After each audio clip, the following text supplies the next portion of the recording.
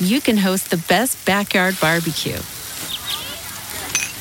When you find a professional on Angie to make your backyard the best around. Connect with skilled professionals to get all your home projects done well. Inside to outside, repairs to renovations. Get started on the Angie app or visit Angie.com today. You can do this when you Angie that. Hey, friendo, Steve here. And Larson. And welcome back to Going In Raw, the only pro wrestling podcast you need to be listening to right here at youtube.com/Steve and Larson, and available wherever podcasts can be found. Be sure to... I blinked. I was trying not to blink during that intro. It's hard not to blink, man. Yeah. Be sure to hit that subscribe button, notify bell next to it. Make sure you're always leaving us a rating, review, and a comment. Every day, leave us a comment on the audio version of the podcast. Always rate us. Judge us, please. And then, of course, we're also available on the Patreon at patreon.com/Steve and Larson. Starting from $1, we've got a bunch of reward tiers there. So you can give us $1 and you get a shout out on the show. You get the show ad-free. $5, you get a bunch of bonus episodes. And at $20, you get to have your video question right here on Matt Chat, because it's Sunday. It's Matt Chat Show. Today is also Fastlane Day. So we're going to have a live stream reaction to that, starting for the kickoff show. Correct. Probably around 30 minutes in the kickoff show, because sometimes they do the match towards the end of the kickoff show. Yeah, usually we'll say 3:30. Yeah. So that's all good stuff. Fastlane should be a lot of fun. But there's also been a bit of news this past week. Quite a bit of news, actually. Yeah, Tommaso Ciampa's injury, so we got some questions about that. Yeah, Samoa Joe, new U.S. champion, how it'll affect WrestleMania. Got some questions about that. And, of course, Roman Reigns is back full-time with the company. He's going to be participating in a Shield match tonight at Fastlane. And there's questions about Roman Reigns. So, first up, we've got new Matt Chatter, Lindsay. Let's see what she has to say about Roman Reigns. Hey, Steve. Hey, Larson. Lindsay here.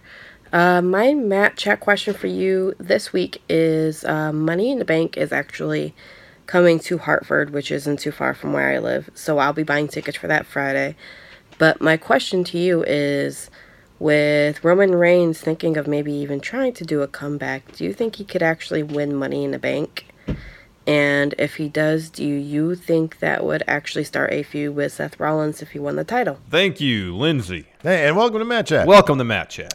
I'll go first. Yeah, you always go first in the first question. That's how we do it. So, Roman Reigns has already said in his promos he is not going after titles. He is looking to use his platform to inspire and give hope to those who need it. And although one way to accomplish that would be winning titles, I kind of feel like, at least for a year, they need to keep that man title free. Just have him, I don't know, maybe do a new Lex Express for Roman Reigns where he goes to different malls around the country talking about hope and inspiration and his story about giving a Superman punch to cancer. Maybe do that with him. Maybe have him body slam Yokozuna on the USS Enterprise. Maybe have him come up with a gimmick where he's a big narcissist and he comes out at WrestleMania 9 to fight Mr. Perfect. All right. You have no idea where you're going with any of this. A bunch of, and he's a total package. No idea where you're going with any of this. I'm just booking Lex Luger. You have no idea where you're going with any of this. So no titles for him. Yeah. No Money in the Bank, no titles. No. Yeah, man, that'd be great. No, it wouldn't be great. Money in the Bank's in May. That's right after Mania. Just because you win Money in the Bank in May doesn't mean you have to cash in immediately. You have a whole year to do it. So the storyline possibilities of Roman carrying that briefcase are immense and really interesting, given Seth and Roman's relationship. Brothers. Just this last week on Raw, Seth thought Roman was trying to maybe start a conversation about getting in on his Universal title match at Mania. What's the ultimate culmination of Roman's story, at least as it pertains to wrestling? Getting back on top. He can wrestle again. Nobody wants to see him in that same spot that he was in before. Nobody wants to see that. And I don't think Vince McMahon wants to play with that anyways. I don't think it's true to say that nobody wants to see it. Did you hear the apprehension in that crowd? Oh, I did. But at the same time, Roman has, even before he had to take his leave, there was fans that cheered him being champion. And I think if the circumstances were right, if the story played out in an interesting way, then I think people would be on board with it. A year from now, yes. Money in the Bank is totally. too soon. No, it's not, because Yeah, he can carry that Money in the Bank briefcase till March of next year. People will always be thinking to themselves, oh, man, we're going to get Roman shoved down our throats again. That's how it would be. They need to wait a year, and he needs to naturally get into it. He can't start winning big matches like that with title implications. Nah, man. Until Seth Rollins has had a long run. Dude, at this point, put that briefcase on him. Because of Roman's illness and because how he put over Seth in that little speech, people want Seth to be the face of Raw, and Roman would be a threat to that. Then they're not going to turn on Seth for Roman. Money in the Bank, and he goes to SmackDown. Well, I mean, I don't. Yeah, that's. And also, Lindsay didn't say. I don't think Lindsay mentioned what year Money in the Bank. It could be 2020. Okay, sorry, Lindsay, if you meant 2020. No, I don't think she mentioned what year. Did it have to be 20? Money in the Bank Steve's all this on year? board with that. Or could it be 2020? 2020, absolutely. Yeah, absolutely. I think if they can find a way to do it right long term, he could win it this year and be totally fine. Nope. Yeah. Wrong. Incorrect. Right. Next, Joshua Martinez. Some great camera work again. He's just sitting in his car, and that camera on his phone looks great. That camera right there? It's a 1 Plus, I think he said. Oh my God, I don't even know what that means. 2 Plus, 3 Plus, 4 Plus. It's kind of phone, man. I know what math is, man. State of California. No, all right, but you're just geography you're talking about there. It's a model of phone, man. Joshua Martinez is a great looking Matt Chat question. Hey, friendos. So with Tommaso Ciampa being out with injury, it seems like we're not getting Gargano versus Ciampa at TakeOver and have that blow off for that big feud. So what do you guys think? How do you guys think this will affect Johnny Gargano? It seemed like they were going to get the Aleister Black Ricochet treatment, where they get kind of like a soft launch into the main event roster. But I don't know. Like, do you think this means Johnny Gargano has to be held back in NXT for a little while, or do you think he himself can go on to main? I'll be interested to know what you guys think. Thanks, friendos. Thank you, Joshua Martinez. Thank you. I go first on this one. Big question, Larson. Johnny Gargano is definitely going to benefit most from injury. So if the initial report is true, actually no, I don't think it was Meltzer. Maybe it was Meltzer. I guess the plan was for Ciampa to take some time off after TakeOver, anyways, to rest his injury. And so if the match seemingly, it's hard to get into this too much without potential spoiler territory. Anyways, if the match apparently that was going to happen at TakeOver was to happen, and then Ciampa was scheduled to take time off after that match, that would mean that his opponent would win that match and therefore win the title. You can connect those dots how you will. Yeah, there's no connecting the dots. You basically just laid out the spoilers there. So good job. I didn't use names, though, except for Tommaso Ciampa. Y'all can put it together, man. Yeah, I know. So Johnny Gargano is going to be champion.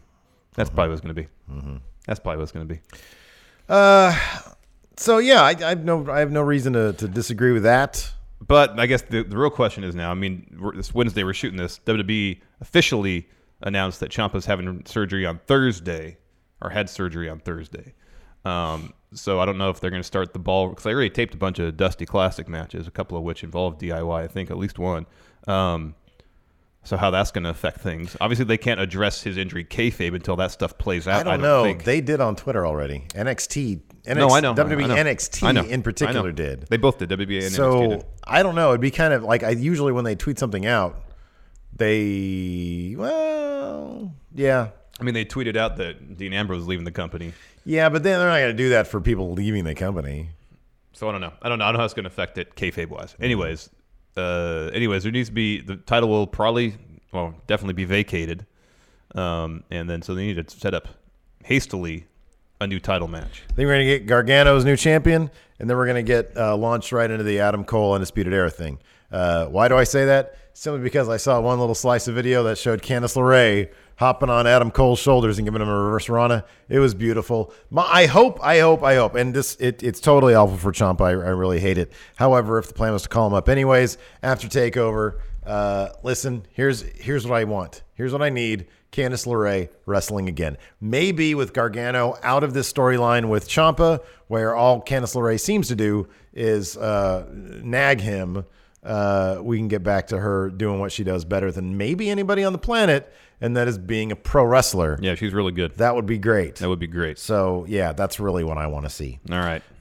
Speaking of the Undisputed Era, Christopher Abersad has a question about the NXT title. Hello, Stephen Larson. So Tommaso Ciampa might be injured. So who should replace him to face Johnny Gargano for the NXT Championship? Or what should they do with the NXT Championship belt? What kind of match should they have? How should they book it? And who should go over the win? You guys figure this out. This is a very tough task. Thank you, Christopher Rampersad. Thank you, Christopher. You go first. Well, like I said, it's the Undisputed Era. I think so. You're probably right. Gargano's probably going to win that title. That being said, well, yeah, maybe. I don't know. I don't know if it's gonna be Gargano at Takeover. Who's he gonna fight? What are they gonna do? What are they gonna do, Larson? I don't know what they're gonna do. Tournament. I mean, that'd be cool. But then they just have so much already in the can, and I don't believe they can.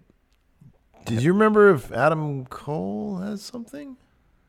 I don't know. I don't recall. Yeah, I'm just going to go and say the Undisputed Era. They have said it's their mission statement. Didn't somebody mention? Oh, yeah. Christian later on has a question about this. I'm just going to go ahead and say this. It's their mission statement to have all the titles. Roderick Strong is now a singles gold guy. If you do the math on that, that means Adam Cole is now an NXT title contender. And so long term, I think we're going to see that with the Undisputed Era.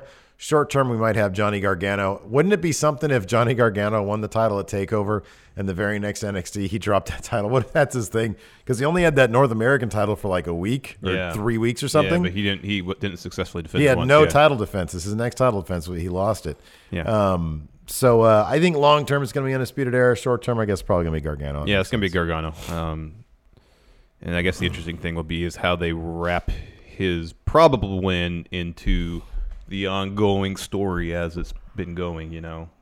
And I don't know if there's anything they've shot or can shoot quick like to kind of transition or wrap up that particular part of the storyline. If I remember correctly, there might be potential for something there. Could be wrong. So that's for me that's gonna be the really interesting thing is how they transition from what they may have had planned to what they have to do, and then who is actually going to be battling for the title at a TakeOver. I mean, I think I kind of remember spoiler wise what and there obviously needed to be one little bit of filler there for the TakeOver match to be set, right? Yeah. I mean, I think it's going to be anticlimactic. They're not going to be able to write something that's fulfilling with Ciampa to get to a match with Johnny Gargano at TakeOver with anybody else. All they're going to be able to do, I think, at this point is have Regal show up on the go home and say, unfortunately, Tommaso Ciampa will be required to have surgery. Therefore, I'm vacating the title. And at TakeOver, the number one the participants in a fatal four-way or something. Yeah. Exactly. You have Gargano, Adam Cole. I don't know if Matt Riddle has anything planned for TakeOver, but unless he's going to win that match, you don't want him in it. Who's Keith Lee? Who's Matt Riddle? Top notch. Who did Matt Riddle fight last? He had that feud with Ono. Right. Who do you have a match against? They had the sit-down interview thing with him. Yeah. And then I don't think they had a match that was of like in terms of... No. Didn't they? Oh, it was a submission. It was Gulak. Yeah, that was good. That was a really good match. That was a really good match, but there's nothing there, so he can be in a match. Yeah, I just said unless he's going to win it, I'd be surprised if they put him in it, you know. Let's say he wouldn't win it. Don't have him pin or tap out. No, I think it's probably too early for him, but he's a heck of a name to put there. Oh, hell yeah. Pete Dunne. Bring Pete Dunne in. He's always good for that. I think Pete Dunne would be good. Yeah, so Pete Dunne, Adam Cole, Gargano. No, but he might already be doing something. Really? That's wow. Okay, I'll shut up then. Anyways, moving on here. Ryan Rugani has a question about our friendo Samoa Joe winning that U.S. title. Let's see what he has to say. Morning, friendos. My question this week is, with the awesomeness that Samoa Joe won, even though I would have rather had Andrade win it, Joe was an awesome surprise. Do you think this is going to lead to a John Cena taking an open challenge from him at WrestleMania and putting him over? I hope so. Thank you, Ryan Rugani. Thank you, Ryan Rugani. Joe versus Cena at Mania, hell yeah. Joe comes out, drops a promo saying U.S. Open Challenge, we'll do it for Mania. He doesn't seem like the type of guy that want to do the U.S. Open Challenge, but he'd say for Mania, I'll do it. Cena comes out. We have like 10 minutes of back and forth promo. They're going to get, like weeks and weeks of build accomplished in 10 minutes. And they're going to have a 15-minute classic at Mania. Joe wins via Coquina clutch. Cena passes out, and Joe successfully retains. There's just so much backstory between the two of them. They were back in WWE Developmental way back in the early aughts, Southern California, I believe. There's a lot to pull from. I don't know if they're friends, but I think they're acquaintances at the least. So that'd be pretty neat if it were to happen. Yes, all the yes. How about you have them co-host the show instead? Can we just do that? Terrible idea. Are you kidding me? You already got Michael Che and Colin Jost as special correspondents. You ditch them. We can't do that. They already announced it. How about Cena? Unless Joe goes and chokes him out. Host, yes. And then him and Cena hook up and host the show together. I'd rather have 10-minute promo off and a match. Hosting. It's all about hosting these days, man. Joe needs a Mania match. He hasn't had a Mania match since he signed with the company. Gee whiz. What is our problem? Yeah, of course. Of course it's Joe Cena. He was hurt one year, wasn't he? Of course it's Joe Cena. Give me a break now.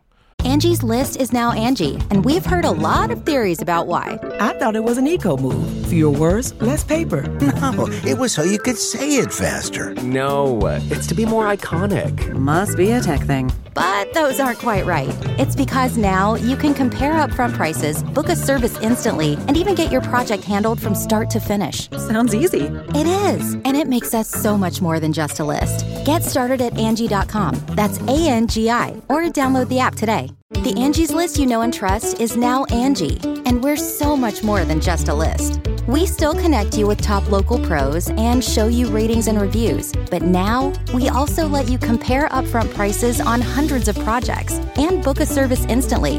We can even handle the rest of your project from start to finish. So remember, Angie's List is now Angie, and we're here to get your job done right. Get started at Angie.com. That's ANGI, or download the app today. Enforcer Stevie Bradley's next. He's got a question about another big man in the WWE. Let's see what he has to say. Hey, Steven Larson and all the friendos. It's the Enforcer here with the Matt Chat question, and I want to talk about a fellow big man. I want to talk about Braun Strowman. He has fallen off a cliff lately. This man, the summer of 2018, was positioned to get that belt as Money in the Bank winner, and it just seemed to not happen. He was positioned as Plan B. Roman gets his leukemia and is out, yet they still pass him up. They'd rather put it on Brock. Now you got Seth as #1 contender. You got Roman now back. You got Drew McIntyre. You got Bobby Lashley. I don't see where Braun fits into the championship scene, and it's pretty sad because about a year ago he was red hot, and now lukewarm at best. So let me know, is there a way that we can position Braun Strowman to get a title run? And if not, then where does he fall in the company? Does he just become a big show where he's just flip-flopping all the time and all the mystique is gone? Because I really hope not. All right, guys, let me know. Too sweet and a hearty handshake. Thank you, Enforcer. Thank you, Enforcer. I go first. No, man, I'm sorry. Maybe I think Stevie Bradley might be a Braun fan. I can't tell. No, he's definitely a hockey fan. His collection of jerseys is impressive, to say the least. Buried in a hole. He is buried.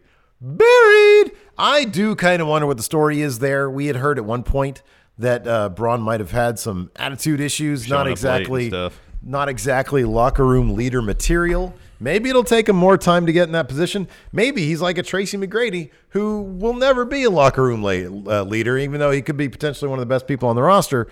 Maybe he's just not suited for that.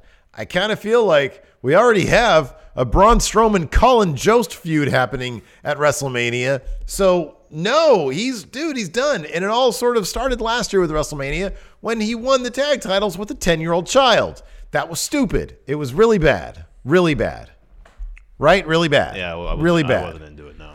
So, yes, he was supposed to be the Plan B at some point. But if you look at just how deep the roster is, there are a million different Plan Bs they could roll with. Seth Rollins is what they've rolled with, and honestly, he should have been Plan A in the first place. Finn Balor, I mean, if Dean sticks around, he's a Plan B.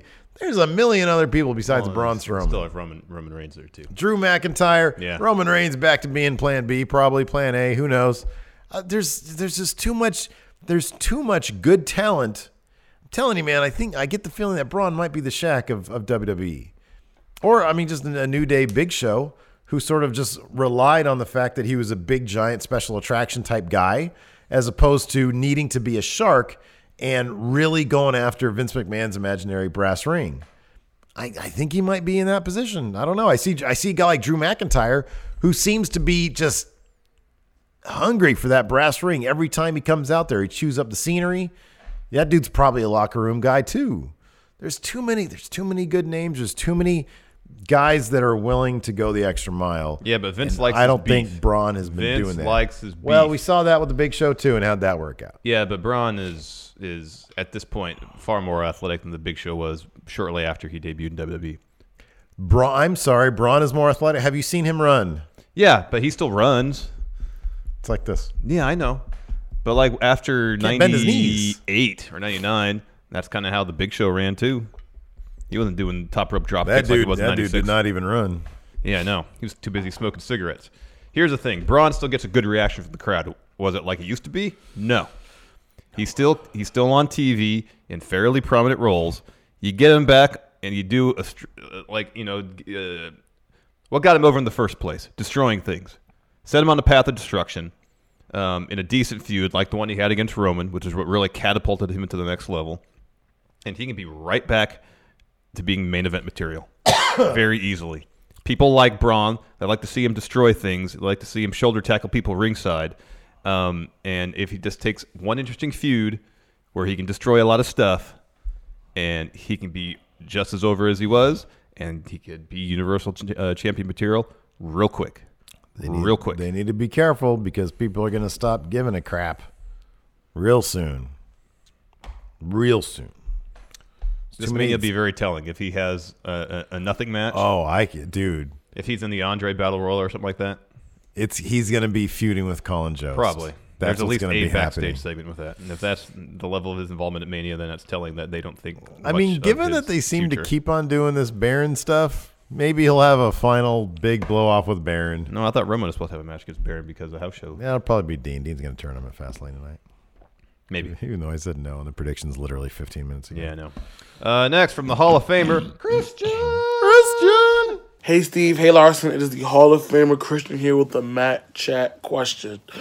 My question for you guys this week is regarding NXT's titular tag team. Try saying that 5 times fast. The Undisputed Era. My question regarding these guys is, taking into account Ciampa's injury and all the other factors of how all of the men's divisions are looking at NXT, is it a good thing for NXT if sometime in 2019 every member of the era is holding a title? Like Adam Cole said in his mission statement, NXT North American the tag belts. Would that be good for NXT, or would too many other talents be missing out? Too sweet and a hearty handshake. Thanks. Thank you, Christian! Yeah, sure, why not? Give him all the belts. At some point, 2018. I'm kind of curious to see where the story leads. Where Adam Cole says this is our manifesto for 2019. All the titles draped in gold, and then they just continue to lose and lose and lose. They have to rediscover themselves. What really makes them undisputed?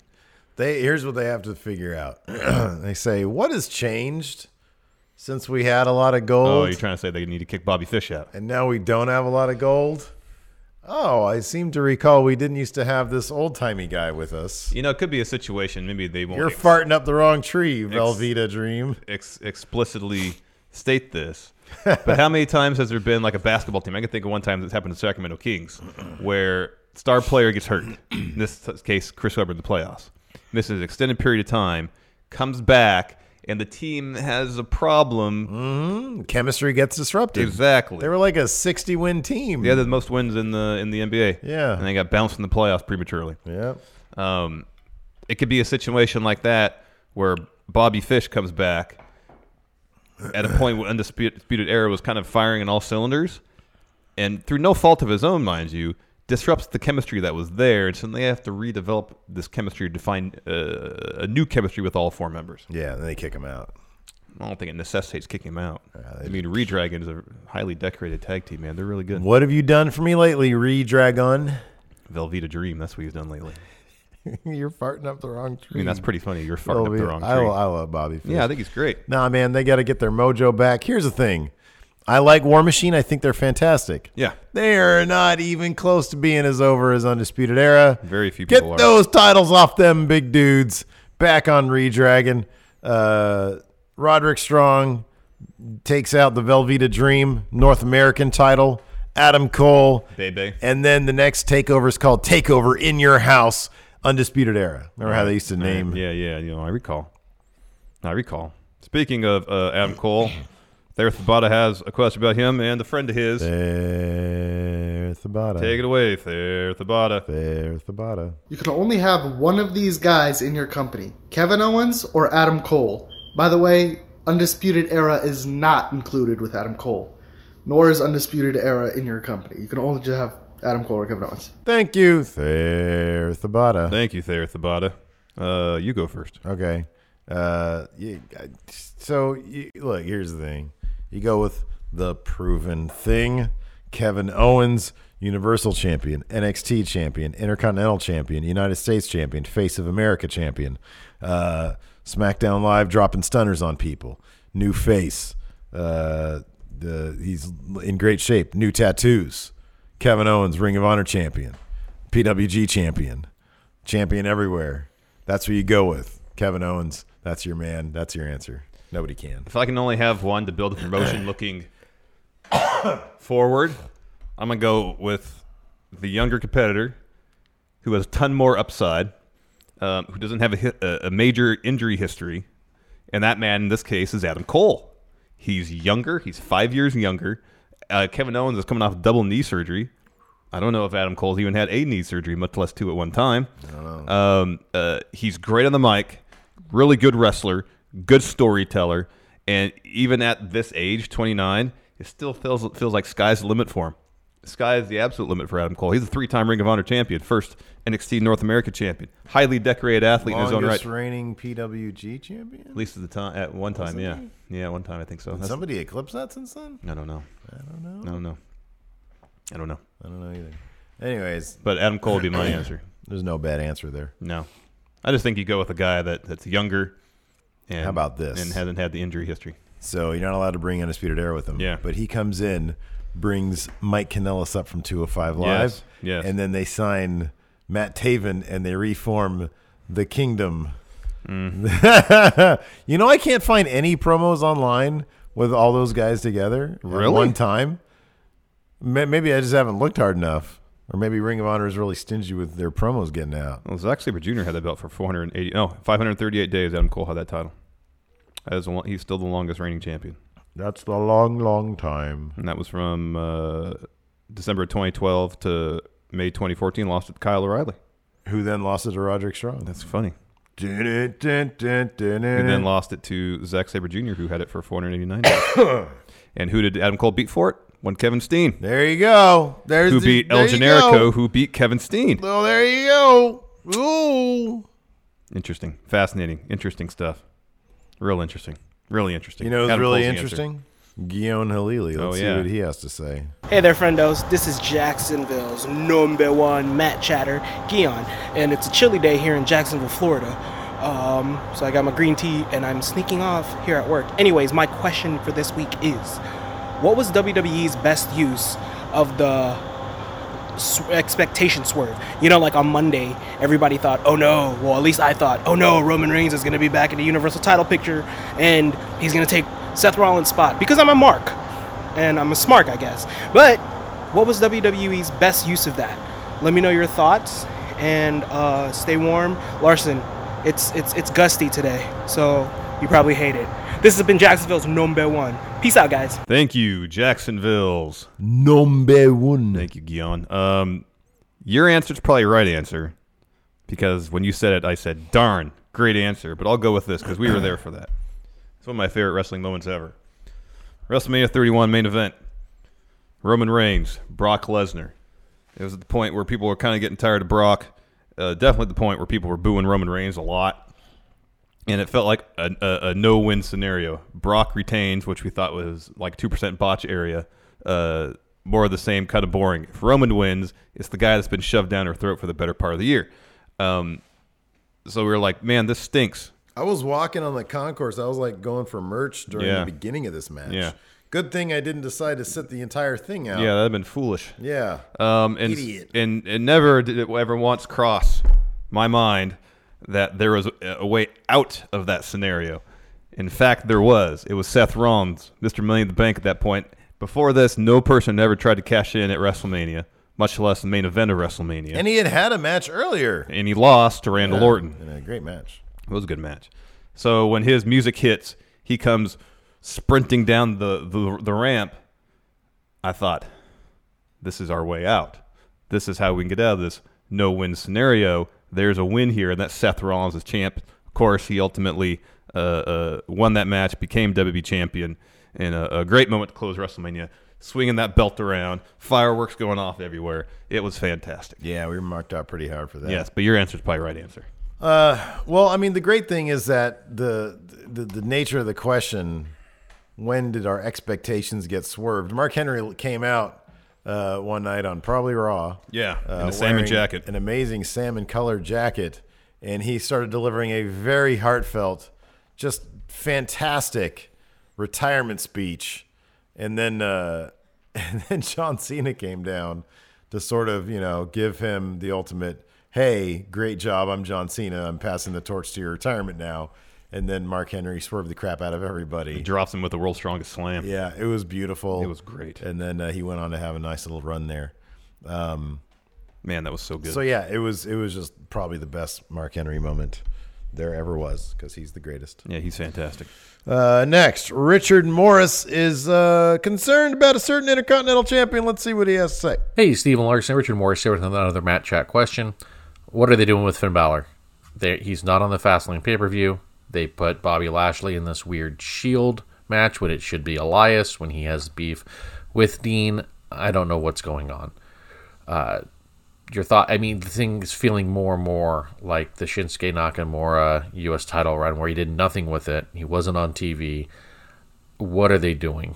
Finn is money. We all know this. They give him the title, and then they keep him off the first pay-per-view after the title. This just doesn't make any sense. Your thoughts? Too sweet. Hearty handshake. Thank you, Richard Morris. Thank you, Richard Morris. So, what's up with Finn? He's going to be fine. He'll be fine. He's going to be fine. He's going to be fine. He won that belt, 2 weeks ago, 3 weeks ago? Yeah. Wasn't that long ago. He had a really strong Moment of Bliss segment where Alexa Bliss was trying to smash, and then Lio Rush comes out, and they have a really fun little match. Bobby Lashley still talking about him. He mentioned that this past week on and Raw. If not for the Shield reunion, we might very well have gotten Finn Lashley, Finn Lio Rush, some combination thereof at Fastlane itself. But it'll probably happen at Mania. We will most certainly get that at Mania. It might be a kickoff show match, though. Hope not. Remember when we went, the kickoff show, one of the kickoff show matches was Dean Barron? Versus Barron, yeah. With the IC title? Yeah. Maybe. But a match is a match. Yeah. That'll happen at Mania. People love Finn Balor. One person in particular who loves Finn Balor, guy in the crowd this past week when Roman Reigns said, hey, Seth Rollins, one man's been holding it down here on Monday Night Raw. One guy in the crowd said, yeah, Finn Balor. I wonder where Finn Balor was at that point. Finn did his part, has done his part. That was probably him in the crowd. Finn's going to be fine. People love him. He's still over. He's still putting on good matches. Oh, man, yeah. He's still involved in some sort of feud with Lio Rush and or Bob Lashley. He'll be fine. Yeah. He'll have a match at Mania for the Intercontinental title. I don't think there's anything to worry about. He'll probably keep it and just keep on keeping on. Yep. He's great. I really wish it would be Finn Ricochet at Mania, though. Oh, I think that'd be great. Oh, that'd be great. Speaking of Ricochet, Zach S. has a question about the most recent NXT call-ups. Let's see what he has to say. What's good, Steve Larson, Manny Friendos out there? It is your Mad Chat Hall of Famer, Zach S. coming at you with another Mad Chat question. Question this week is Steven Larson. We sort of know the pool of who's going to be most likely called up post-Mania. You know, Johnny Gargano, Tommaso Ciampa, Aleister Black, Ricochet. Those are the four top main guys. But the question this week regarding those four in particular is, if you were to put your money on not who should be called up, but who is most likely going to be called up, and you had to pick one that you would say for sure is going to be called up out of those four, who would it be and why? Thanks, boys. Thank you, Zach S. Thank you, Zach S. Ricochet. Got a good pop on Raw this past week. I thought I thought you were going with Aleister Black on this one. I'm picking Ricochet, man. Got a good pop on Raw when they said one and only during his theme. There's a good portion of the audience there live in attendance at Raw that said it along with it. His theme song still reminds me of the original NXT theme song, though. Yeah, a little bit. But man, his entrance is great with all the lasers and the it's fog. Beautiful. Oh, it's fantastic. It's great. He fits right in. He's a big star. And more than just that, well, I think that is evidence that the reception he's got so far is evidence that he's going to be a huge star in Maine. Big star. Because he can comport himself well on the mic. I mean, just that one on Raw with him and Aleister Black at gorilla position with Vince Price sitting right there, he did fine. He's a guy who could be in that fatal four-way that we booked ourselves for NXT for TakeOver. Yeah, definitely. But for no other reason, he's going to be over immensely because of his. Can't. Yes, he can't. Well, maybe not. He's going to be over immensely because he's spectacular in the ring. He does these impressive athletic feats that seem like they should be impossible, yet he pulls them off with ease. He will be over just based on his in-ring work alone.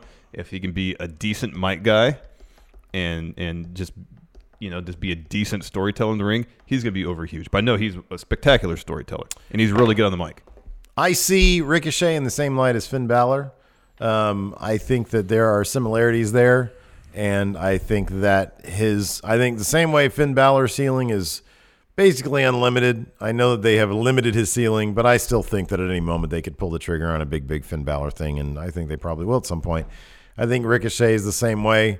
However, I'm going to go with the surefire bet of Aleister Black, simply because he's already been NXT champion. He has a look that is unique. His moveset is fantastic. The people marvel when he does the moonsault stuff or the flippy flip stuff up the ropes. I think he looks like $1 million.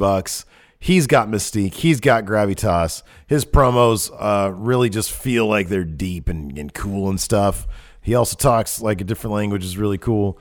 And he's got he's a hot couple with Zelina Vega. So I think he's got the whole world in his hands. Give me Aleister Black, surefire bet, but there's not a bad answer. Not a wrong answer here. Yeah. Next, Xena64. Take it away. Salutations, friendos. So I just got done watching Wrestling with Shadows for the first time, and it just got me thinking, did Bret Hart take himself way too serious? Because it just felt like he didn't want to drop the title, even though Shawn Michaels was rising up. He didn't want to turn heel, even though it was best for business. And CM Punk held the world title for a whole year, and he didn't want to drop it. He still didn't feel like he was respected. So my question is, do guys like Bret Hart and CM Punk, have they taken their personas way too serious? Did they take it way too serious? And how serious should a wrestler take their character? Thank you, Xena64. Thank you, Xena64. I'll go first. Does Bret Hart take himself too seriously? You know Meltzer's answer on this? What? All of the greats took themselves too seriously. If you think about Stone Cold, I know he was all hepped up on energy drinks and he was like burnt out. But the fact that he would, put the limit on, no, I'm not going to job to Brock Lesnar here on Raw, that could be considered taking yourself too seriously. But let me ask you this. These days he doesn't. No, exactly. But does Bret these days? Yes. Yeah, because you know what, man? He got screwed in this industry. He has every right, number one, to consider him. Could you imagine Vince dicking him around back then around 1993? Oh, we have to get away from this, the look of a steroid guy. So, and you're, super over in Europe, and look at your body, and it's not, and you're a great technical wrestler. We're going to give you the world. Okay, cool, awesome, Vince. Thanks for the boost of confidence. What? Hulk Hogan's going to take that title after I have to lose Yokozuna? That sucks. And then 4 years later, Montreal Screwjob, embarrassed.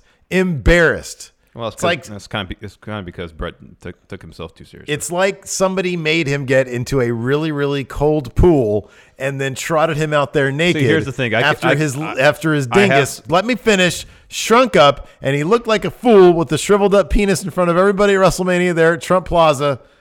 It is terrible. They made him look like a fool at both WrestleMania 9 and Montreal Screwjob. Well, 9 was at Caesar's Palace, not Trump Plaza. The same place.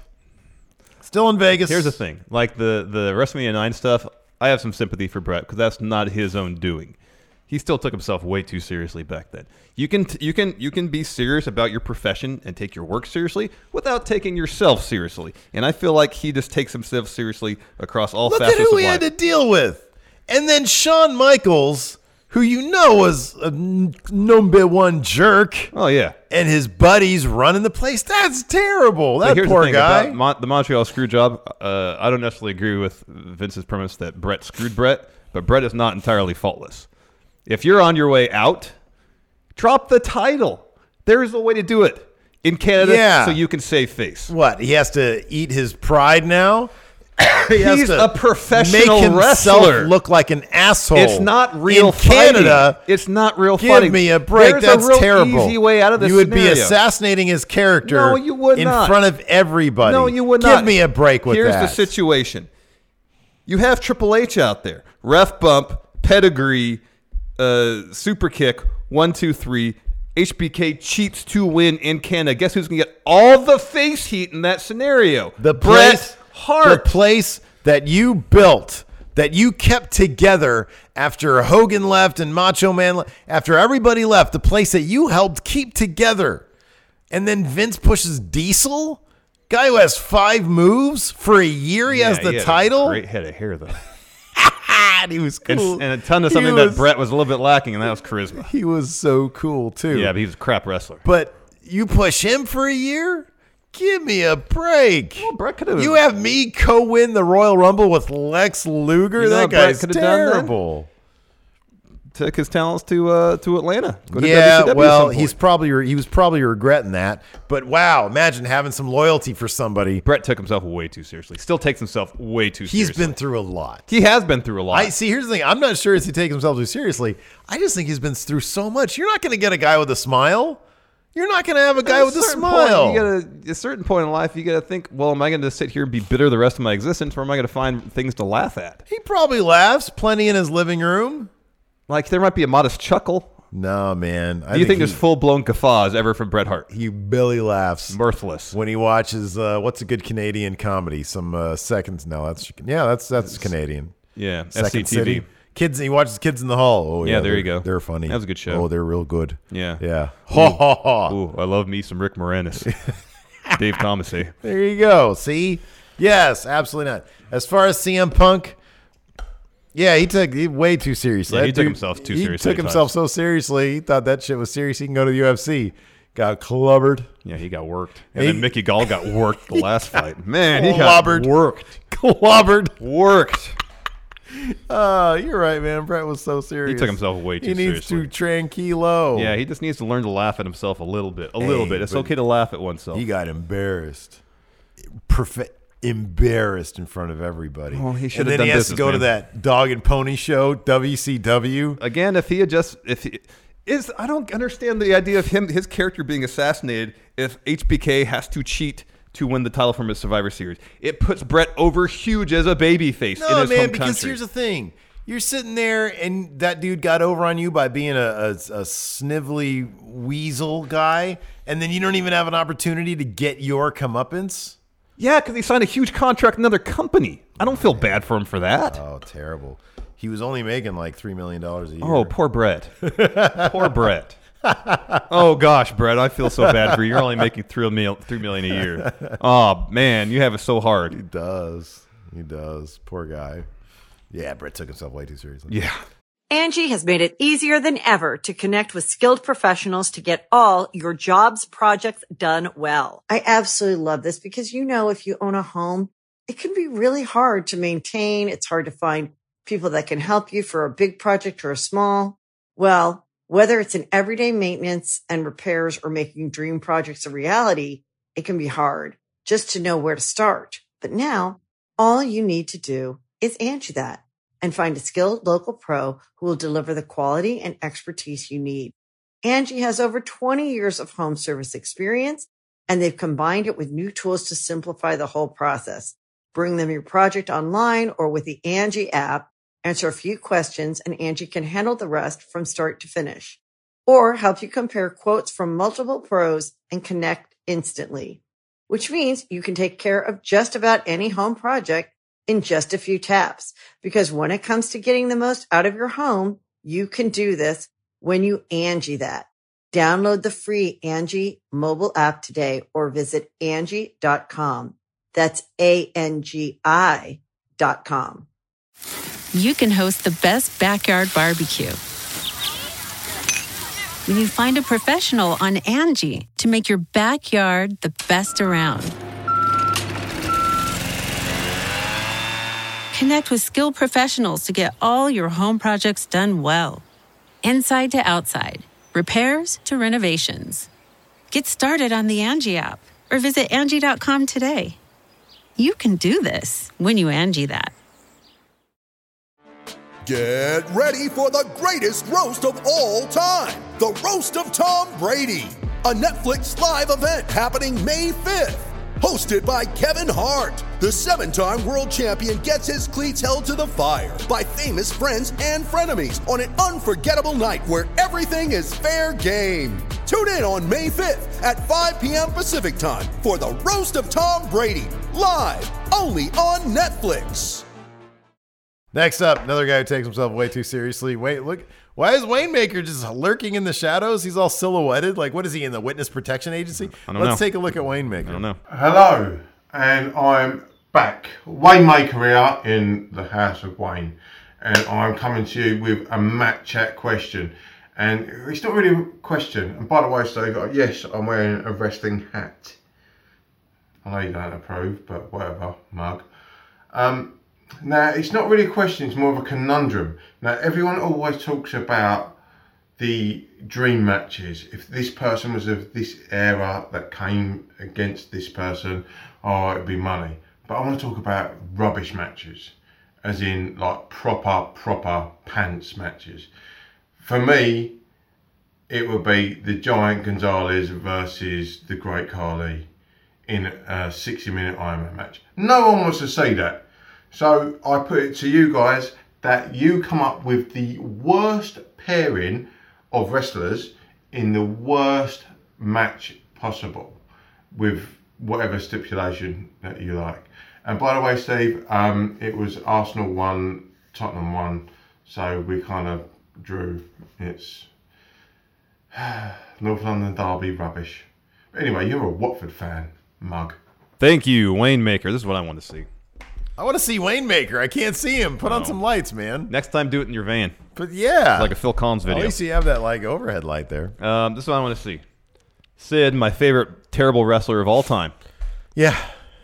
Versus oh gosh, Giant Gonzalez. Oh man, who is a truly terrible wrestler. It'd be terrible.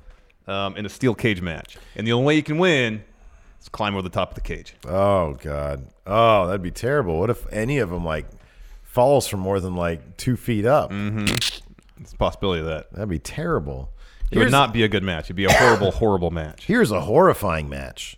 Low key, known for working pretty stiff. Yeah, at times. Working pretty stiff, shooting on some people maybe, versus Haruka. Who is Haruka, you ask? Do you remember when Kenny Omega wrestled a 10-year-old child? It is that Haruka's the 10-year-old child. So low key. Oh, vicious, violent. Shoots on people. Little child. Little girl. Oh, terrible. In a last man standing match. Oh, horrible. Who wants to see that? Horrible idea. That sounds just horrifying. Why would you ever watch what about that? Low key versus the inflatable doll? Oh, well, that'd be like 2 seconds. He'd just be like, he would like eat into it. He'd like just bite into it. Exactly. Explode. Yeah, that'd be a squash. But, oh, this would be terrible. That would be terrible. I don't want to see that. Yeah, I don't want to see it either. Next, Cult of False Realities. See what he has to say. What's going on, Steven Larson? Cult of False Realities here, back with another Matt Chat question. And my question has to do with special matchups. Preferably matchups that we haven't seen before, or hopefully that do happen. Now, we all want to see Matt Riddle against Brock Lesnar and different stuff like that. But what about people that we haven't seen that are outside of WWE? And no, I don't mean Bullet Club and Kenny Omega and whoever else that we all really are dying to see. But my question is, who are some other people outside of the same people we always talk about that should face some people from main roster, NXT, or wherever? Me personally, I want to see Ivelisse face Mia Yim because they somewhat have the same style, or Exolicious versus Naomi because they kind of have the same style too. But pick, I say 5 matchups. Too Sweet, Hearty Handshake. Thanks a lot, guys. Thank you, Cult of False Realities. Thank you, Cult of False Realities. What do you want to see, Steve? Let's see. Oh, so this guy in the Indies, low key, mentioned him in the previous question. Very stiff, shoot style wrestler. Have him after he's done with Haruka. Have him take on Walter. Yeah. That's what I want to see. Oh, my gosh. Could you imagine a couple of stiff versus stiff, couple of hamburger chests coming out of this? Yeah. Just beating up on each other. I want to see him try to take out Walter's shoot style. I don't know if he'd be able to do it. Yeah, no, Walter's huge. He's a big dude. Speaking of big dudes, give me Cal Jack. Oh, the man. Local NorCal competitor. Oh, man. He's excellent. The yes. Grizzly. The Grizzly Cal Jack. He's awesome. Taking on the Beast, Brock Lesnar. Ooh. Cal Jack goes over in a squash. Wow, really? Interesting. Good booking right there. Yeah, I like totally that. Good booking. I like that. Let's see here. You know what else I like? Loki from the Freak Legion. Let's see. This is a great question here. Hello, Stephen Larson. Loki Richard here with this week's Match Chat question. Nemo was playing Resident Evil 2 today, and she turns to me and asks me what is now this week's question. Is The Undertaker a zombie? Have fun with the debate. See you soon. Thank you, Loki. Thank you, Loki. No, he's not a zombie. Yeah, he's a zombie. Clearly, he's a zombie. He's dead, and yet he's walking around. Here's the thing. He's the dead man. I remember, I think it was on the Pritchard podcast. The one I started listening to one where they were doing Undertaker 2004, 2005 when he was making the transition from American Badass back to Dead Man. Yeah, I think that's kind of like kayfabe or storyline-wise. He had to have been a zombie at that point because he died. And then he came back. Maybe originally it was just vocational. He was an actual Undertaker. I actually feel like previously it'd be more in line with him being. See, here's the thing: if he was a zombie, he didn't follow any of the typical zombie tropes, though. Well, the biggest one is you're dead and you're walking around. That's the biggest one.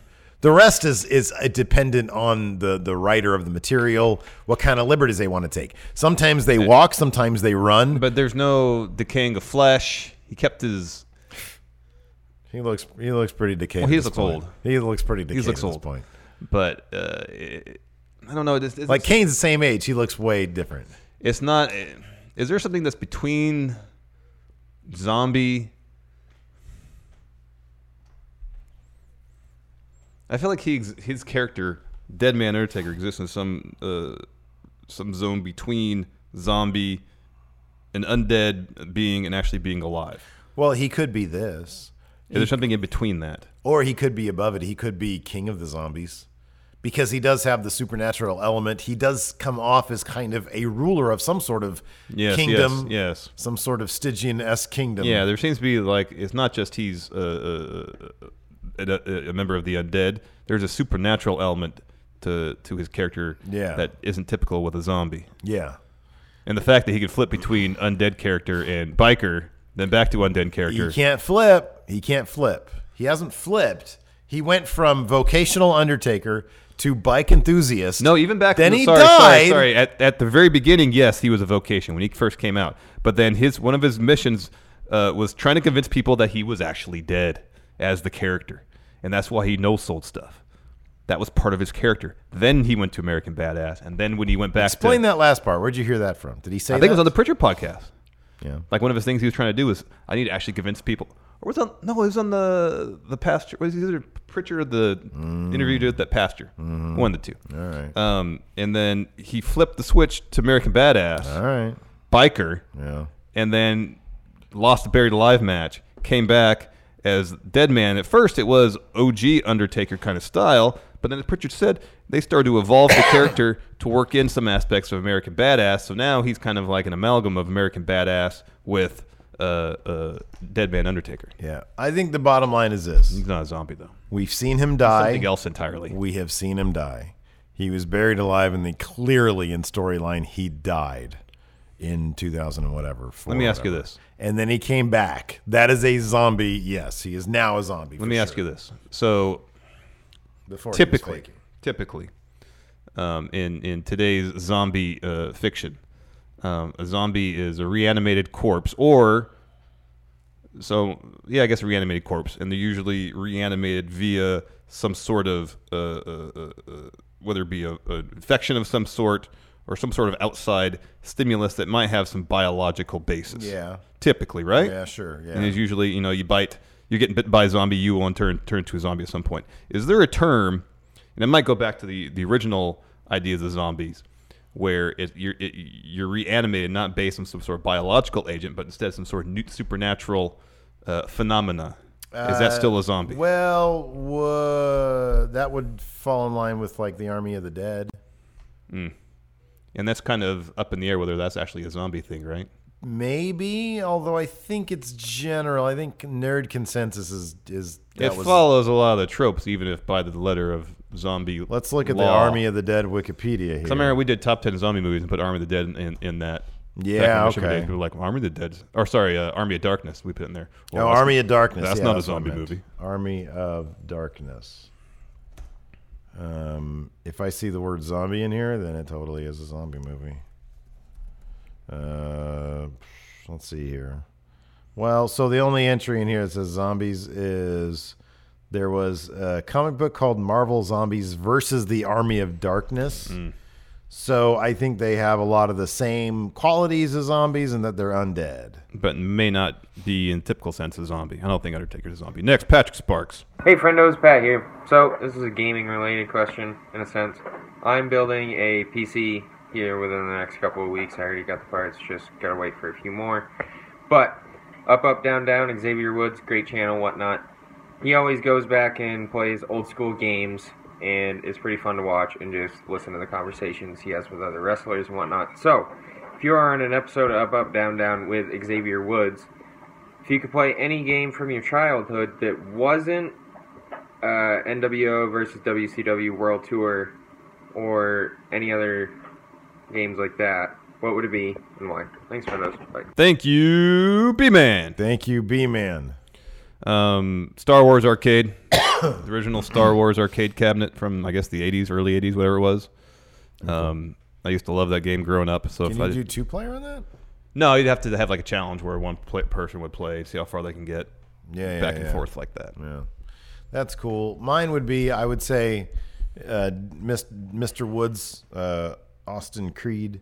Can you please see how far you can get in The Adventures of Bayou Billy? Because that game was super tough. Yeah, it was hard. And I even Lacey got me one of those retro consoles for Christmas, and I got Bayou Billy, and it's still really tough. But then to have fun, I would play Blades of Steel. Yeah. We should play some Blades of Steel. That game's hella fun. Yeah, that was fun. I used to like the Nintendo hockey. Okay, yeah. That was fun too. Yeah. Didn't have fighting in it. Another one I want to do is NHL 95. Oh, yeah, you love that game. Yeah, it was great. Yeah. You'd injure people in it if you hit them too hard. That's good stuff. Next, AO Worm. Oh, what's up, friendos? Hey, real quick, Steven Larson. If you guys were to actually start Friendo Unified Championship, like a rough draft of some quick picks of who from the Friendoverse you would have as staff and as talent. Like, I know you guys would probably be Vince and Triple H respectively of the company, but who would be your head of talent relationships, creative? Who you guys have for the guy inside gorilla position, your camera guys, your ring crew, and some of the talents? Let me know what you guys think. Take it easy, too sweet, hearty handshake. Thank you, AO Worm. Thank you, AO Worm. What do you got, Steve? Oh, I was just looking at yours. Oh, okay. Well, you can add in. First, Stevie Bradley, locker room enforcer. So this is so we have a promotion. Yeah, and we have to fill backstage roles. Okay. As well as, I guess, in terms of wrestlers as well. All right. So I have Stevie Bradley. He can be wrestler, but he can also be like locker room enforcer. Yeah. Zach Stolpa, backstage interviewer. Good. I have AO Worm and Mikey Omega as heads of talent relations. Tim Spulak, head of guy who gets on the roof of the venue and fixes stuff. He could be your interviewer, on-camera interviewer. Cable? Well, I just said that for Zach Stolpa. Well, you can have more than one. Oh, Tim could be a ring announcer. There you go. Oh, yeah, he looks like a ring announcer. Yeah. Thayer Thabata, head of production. Okay, that's good. Joshua Martinez. Chief camera operator. Man. Or director. We'll have the best looking director. stuff. Yeah. Director. Director. A technical director. Yeah. Cody Miles, head of social media. That's good. Chris John, the COO of our Hall of Fame. There you go. What else do you got? That's all good. We need who's doing commentary.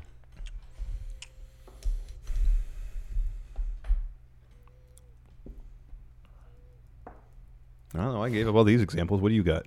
I'm gonna say Graham Too Sweet Me. All right, is on commentary because he has a very delicate Irish voice. That's and good. It's very soothing. Oh, what about Loki? Well, he can do commentary like Excalibur in the mask. There you go. We got to have Wayne Maker on there too.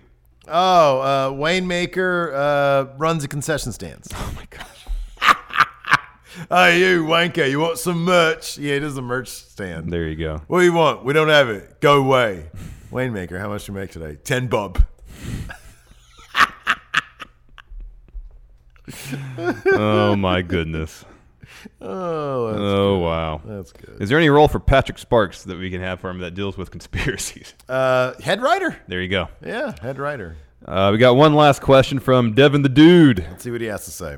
Over the last couple of months, kind of seen Becky's organic rise to the top kind of be, I don't want to say Zack Rydered, but it kind of feels like it, where they've been focusing more on trying to get Charlotte over as a heel, trying to get Ronda cheered, and kind of keeping Becky out of the loop, that it's hurt a lot of her momentum. And right now, a lot of people, I feel like, and I'm seeing on Twitter too, are very confused and about the storyline and how convoluted it's become. I kind of want to get your take on what do you think has really hurt a lot more of her momentum, and is it the convoluted storyline, or has it been the things they've done to kind of turn her from this badass Stone Cold type character to kind of the underdog, whether it be tapping out to Asuka, allowing Charlotte to talk over and make fun of her, having her hobble out for literally the last 4 weeks, and not really getting too physical outside of on a pay-per-view randomly. I want to get your thoughts. I know it's a little pessimistic, but I mean, right now it feels like we're in Empire Strikes Back territory where the good guy gets so much heat on them, and I'm waiting for Return of the Jedi, and I'm hoping these last 4 weeks before WrestleMania is trying to rebuild Becky's momentum back up. Thank you, Devin the Dude. Thank you, Devin the Dude. So I read something today. Today's Wednesday. I think it was Meltzer that said that one of the reasons they made the main event, or probably the would-be main event at Mania, a triple threat, was to protect themselves in case of injury. So should one of the three principals get injured, they have a ready-made singles match. And I wouldn't be surprised if one of the reasons they're keeping Becky kind of on the sidelines and out of action for the most part is because they don't want her to get hurt. It's to make sure she makes the match. Yes, to make sure that she makes it the match. The downside of that, she can't get as physically involved as she would prior, and people just like to see her beat people up. Yeah. And hopefully, my hope is, since we don't get to see it that much, when we do see it, people are going to pop huge for it. Yeah, I kind of feel like it has that kind of slow burn as well. How there's there's a lot of simmering, there's a lot of tension, and then it'll explode. It'll explode. It's like there will be blood. Yeah, we got a little bit of that at Raw. I got a little bit of that at SmackDown. We're probably gonna have a little bit of that in the next couple episodes leading up to Mania. Well, we'll have a little bit of a Fastlane. I think there'll be a little bit of release at Fastlane, but I think think of it like two tectonic plates rubbing against each other. And there might be little quakes, but eventually there's going to be the big one, big quake, and they're saving the big one for Mania. I think all this right here, you're right. We're not seeing we're seeing Ronda in matches. We're not seeing Becky in matches. We aren't seeing Charlotte in any matches, really. Right. So we're going to get this one at Fastlane. That'll probably end in a scrub, which will just want people to see. It'll make them want to see this more. I think the bottom line is by the time we get to Mania, when you see all three of them in the ring, it's going to feel like a big, big moment. Yeah. That's what they want. That's, I think, what they're going to get. Yeah, I think so. I don't think there's anything to worry about. Yeah, I mean, they've People are so impatient, though. Altered path with Becky a little bit. Instead of just making her a pure ass kicker, they kind of, like last night on SmackDown when she came, into the ring for the promo. She says something like, it feels good to be back or something like that. Yeah. 6 months ago, she wouldn't have said that. There's Yeah. a little tweak to her character. They're kind of just making her a tweener as opposed to, like a heel everybody loves. Yeah. So, yeah. But no, I don't think there's anything to worry about. By the time Mania happens, it'll feel like it should be the main event because it should be the main event. Yeah, I agree with that. I agree with that completely. I think people are just impatient. Yes. Yeah. Yes, totally. Anyways, that's it for Matt Chat. Thanks so much, everybody, for tuning in. We appreciate it. Until next time, we'll talk to you guys later. Goodbye.